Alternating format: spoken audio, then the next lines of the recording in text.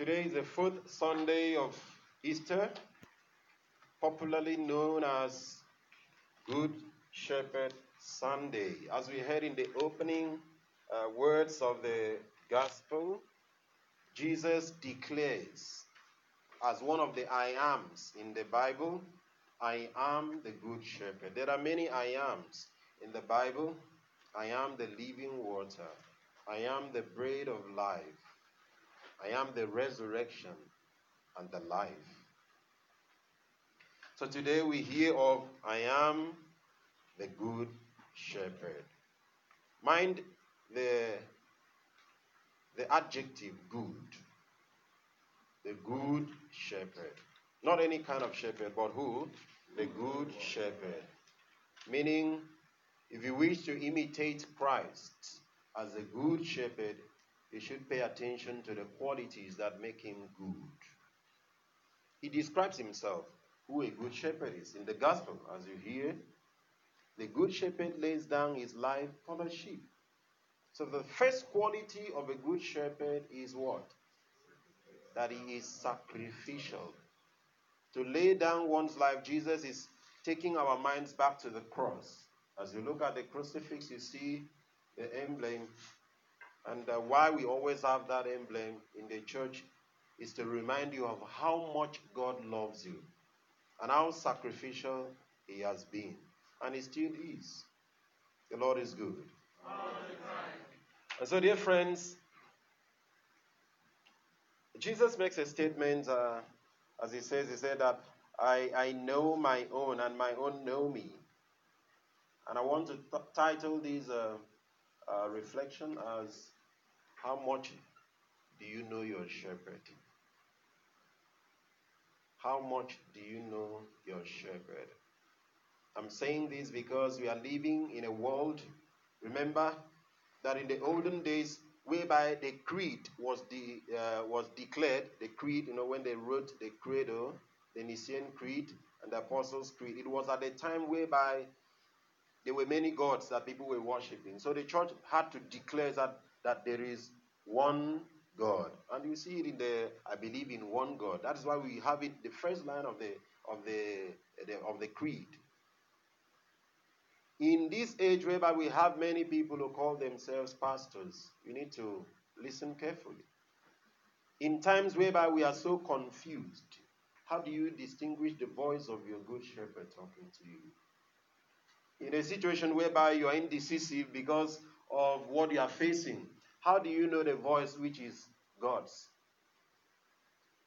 That is why I'm saying, how much do you know your shepherd? How do you distinguish the words that come from God from the one that comes from the devil? Because anytime we ask God for anything, the devil is aware of what we ask.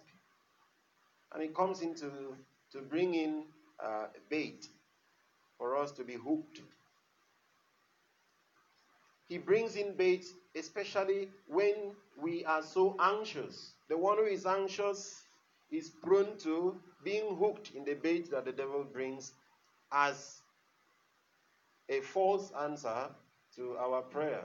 So we will be thinking it is God that has done it. And so when you have prayed and you see a sign of God's answer to your prayer, what should you do? Subject that sign to prayer, to further prayer. For you to understand clearly if it is of God or it is the devil tempting you. There are so many decisions people have taken in the past and they realize it was not God's. But when they appeared, they looked like God brought the opportunity. The Lord is good. So how much do you know your shepherd? And we need to be asking ourselves this question. God, are you the one talking? Is this decision I'm taking, will this decision I'm taking please you? Will it glorify your name in my life? And so on and so forth. And so to be sacrificial means to prefer the life of the flock to himself. So he gave his life up so that you and I will live. He opted to be born in a manger so you and I could have a place to lay our head. He was born from one of the poorest of families that he might be rich. He was born in order to identify with those who are at that level. That no matter your condition, Jesus has passed through such a condition. And with him, you can have consolation. That he was born in the manger did not define his destiny. Still was able to fulfill his destiny, and he still remained the king of the universe. And so anyone who is born in such a condition, anyone who sees himself in such a mess, whereby you are being attacked, just as Jesus was being persecuted, that such a person will enjoy the love of God and the victory that Christ won for us through his resurrection. To be sacrificial also means to provide. Every fourth Sunday of Easter, we celebrate the Good Shepherd in years A, B, and C. And in these years, we read from the Gospel of John, chapter 10. In year A, the psalm was, "The Lord is my shepherd, there is nothing I shall want." In year B, what is the psalm? "The stone that the builders rejected has become the cornerstone." If you check year C, the psalm is also different. But all of them still reflecting how the Good Shepherd was appearing to be the one that could be pushed away, the one that could be counted as nothing. And the question is, just as Jesus said in Matthew chapter 10, verse 16, he said, "Behold, I send you out as sheep among wolves." Why would Jesus do such a thing? Why would he not send us as lions or as wolves so that we will devour every person who wants to attack us? And he sends us out as sheep. Because he knows that through that way, you win. He was led to the slaughter. He was led to the cross like an animal led to the slaughter, who cannot resist, who cannot help himself. So a sheep is one who cannot help himself. Without the help of the shepherd, the sheep is nothing. And so we are nothing. That's why the Bible says, "Cut off from me, you can do nothing." The Lord is good. All the time. And so the Good Shepherd decided to lay down his life so that we might live. And the Good Shepherd is the one that leads us to green pasture. For those who seek to travel to a place that will make them comfortable, for those who seek to change their job from this one to another one that is better, for those who intend to change their destination, have you consulted God, the one who can lead you to green pasture? That is the work of a good shepherd. That if you place it before him, he knows how he can work things out. You've been having delay in your visa. Have you talked to God about it? If you have talked to him about it, then forget about it. He knows what to do. If it is his will and he knows where you want to go, will lead you to greener pasture and glorify his name, it will be successful. So trust him. So to be sacrificial means to sacrifice one's life and prefer the life of the sheep, and also to provide for the sheep. These are the two ways. And we see these in our parents, when our parents sacrifice a lot. Every mother dies in order to bring forth new life. A mother is a symbol of how God himself died in order to do what? To save our own life. And so, we see our parents, if they don't have much, they prefer to give their children first. They decide to stay hungry as far as their children eat. This is an example of how a shepherd should be. The second quality is that a good shepherd is selfless. Actually, it is selflessness that makes him to be sacrificial. But by bringing in selflessness, I want to talk about how the good shepherd, Jesus, compares himself with a hireling, like someone who is being hired. If you're being hired to do something, what are you hired for? For the pay, isn't it? for what you gain from it. But a good shepherd doesn't look for what he is to gain from you. Rather, he's thinking of what he should benefit you, what he should do for you. As a husband, as a wife, as children, as parent, what is your state of mind? Do you think going into marriage is about what you are to gain from the marriage, or what you should contribute to the marriage? Do you think having a wife or having a husband is what you should be thinking of, what to gain from your partner, or what you should contribute to your partner? To be a good shepherd is to be selfless, to think of the other first. And when you have done it, the glory will return to you. You benefit from the other way. And for children who are always looking up to what their parents should do for them, do you take time to think of what you should do for your parents? In the same manner, when we ask God for things, we ask Him for this, we ask Him for that, do we take our time to also ask God, what do you want me to do for you? God is so interested and is so pleased when we think of what to do for one another. And when we think of what to do for one another, He becomes more interested in our cases and in our issues and problems. And He will surely solve our problems. Amen. The last quality is that the good shepherd is patient. Yeah, the leadership quality of Christ, number one that stands out is patience. You cannot be a leader if you have no patience. And if you want to be a good leader and a good shepherd, you should ask for patience. Patience is a virtue. You cannot serve. You cannot keep on being sacrificial. You cannot keep on being selfless if you are not patient. There are many wives, there are many husbands who have sacrificed for their partner, but their partner have not returned any love at all. Will you stop doing what you've been doing? Where is your patience? We have failed God in many ways. We have failed Jesus. We have disappointed Him in many ways. Yet He still loves us because He is patient. And in the definition of love in 1 Corinthians chapter 13, the Bible says that love is what? Patient and kind. And this is the work of a good shepherd. The Lord is good. I go on to ask the question, how much do you know your shepherd? What has ever made you to make a wrong decision in life before? What has made you to be confused before? What has ever made you to leave the church? Some have left and come back.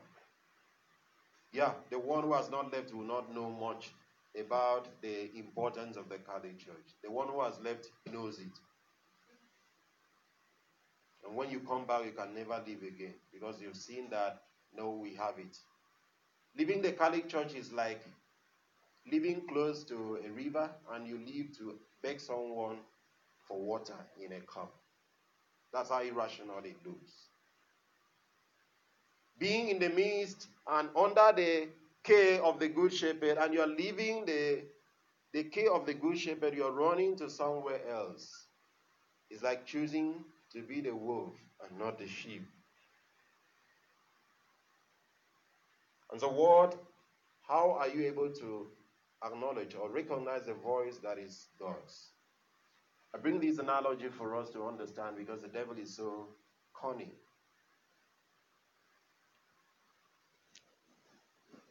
God's love, because it's sacrificial, begins somewhere that is not so interesting. But that of the devil begins in a very interesting way to entice you. The tendency to pick that which entices you is there. That's why I asked the question, how much do you know the Good Shepherd? So that you know when He is the one at work in your life. For God so loved the world that He gave His only begotten Son, that whoever believes in Him might not perish but have everlasting life. And we know that John 10:10 says that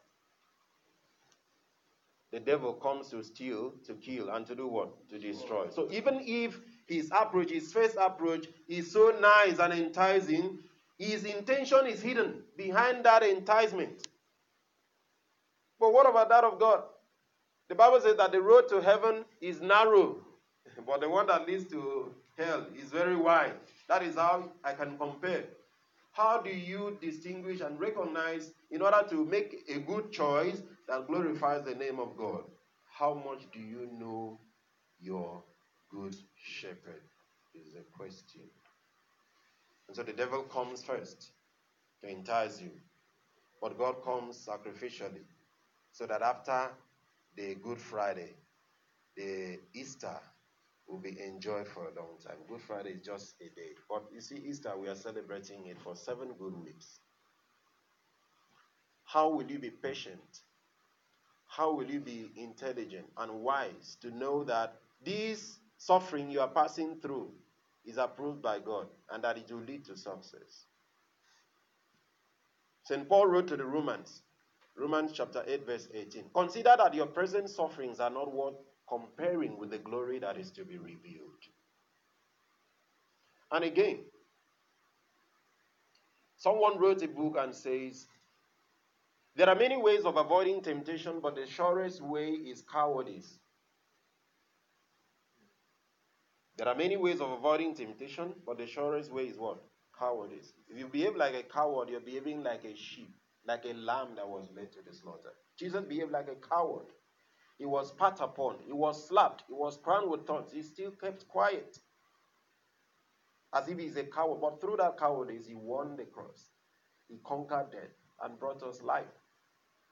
How many times do you want to react because of how your wife talks? How many times do you want to react because of how your husband talks? How many times do you want to insult your parents because of how they misunderstand you? Behave like a coward, and you win it. Imagine me as a priest, someone tempts me and makes me annoyed, and I feel like slapping the person. I know that this person is very little, I can overcome this one. Imagine that I slap that person, and the person slaps me back. And I slap again. And the person slaps back. Fighting has begun. And imagine that the person gives me wound. Have I won? I have disgraced myself. Because I wanted to show that I am powerful. But if I had behaved like a coward, I would have overcome that temptation. Jesus had all the power to change the stone to become bread. He had the opportunity. He had the power. Did he do it? By not doing it, he overcame the temptation of bowing to the devil, of obeying the devil. It's not everything you must react. This is the attitude of the good shepherd. The Lord is good. And all the time. The last but not the least is, why did Jesus send us as sheep among wolves? It's still in line with what we say that we should behave like cowards. Why did he do that? So that his power might be perfected in us. The one who is not a sheep needs no power of the shepherd, needs no guide of the shepherd, because you are strong already. It is the weak that look for God. And that is why sometimes we need to see our weaknesses as points of contact with God rather than to see it as points of fall. We fall more times because of what we can do. I say that again. We fall more times, we commit more sins. The devil conquers us. He is able to tempt us, and we fall for the temptation in areas that we are powerful, in areas that we are gifted. Because our giftedness makes us proud, but our weakness makes us humble. And in humility we approach God and ask for mercy. God allows us and sends us as sheep among wolves so that we might experience his power. We are invited to remain as sheep so that he will remain as our shepherd. I give you this to wrap up this reflection. Quotation from the writing of St. John Chrysostom. John Chrysostom said, he's the father of the church, said, so long as we continue to behave as sheep, we are victorious. Even if 10,000 wolves surround us, we conquer and are victorious. But the moment we become wolves, we are conquered, for we lose the help of the shepherd. He is the shepherd of sheep, not of wolves.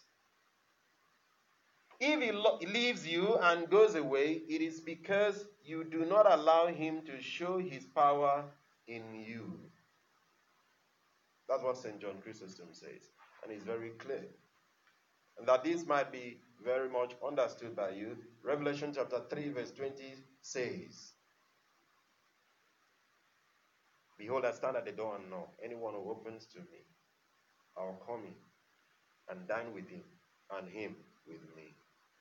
That explains the last part, that if he leaves you and goes away, God does not leave us, sure, but yet he honors and respects our free will.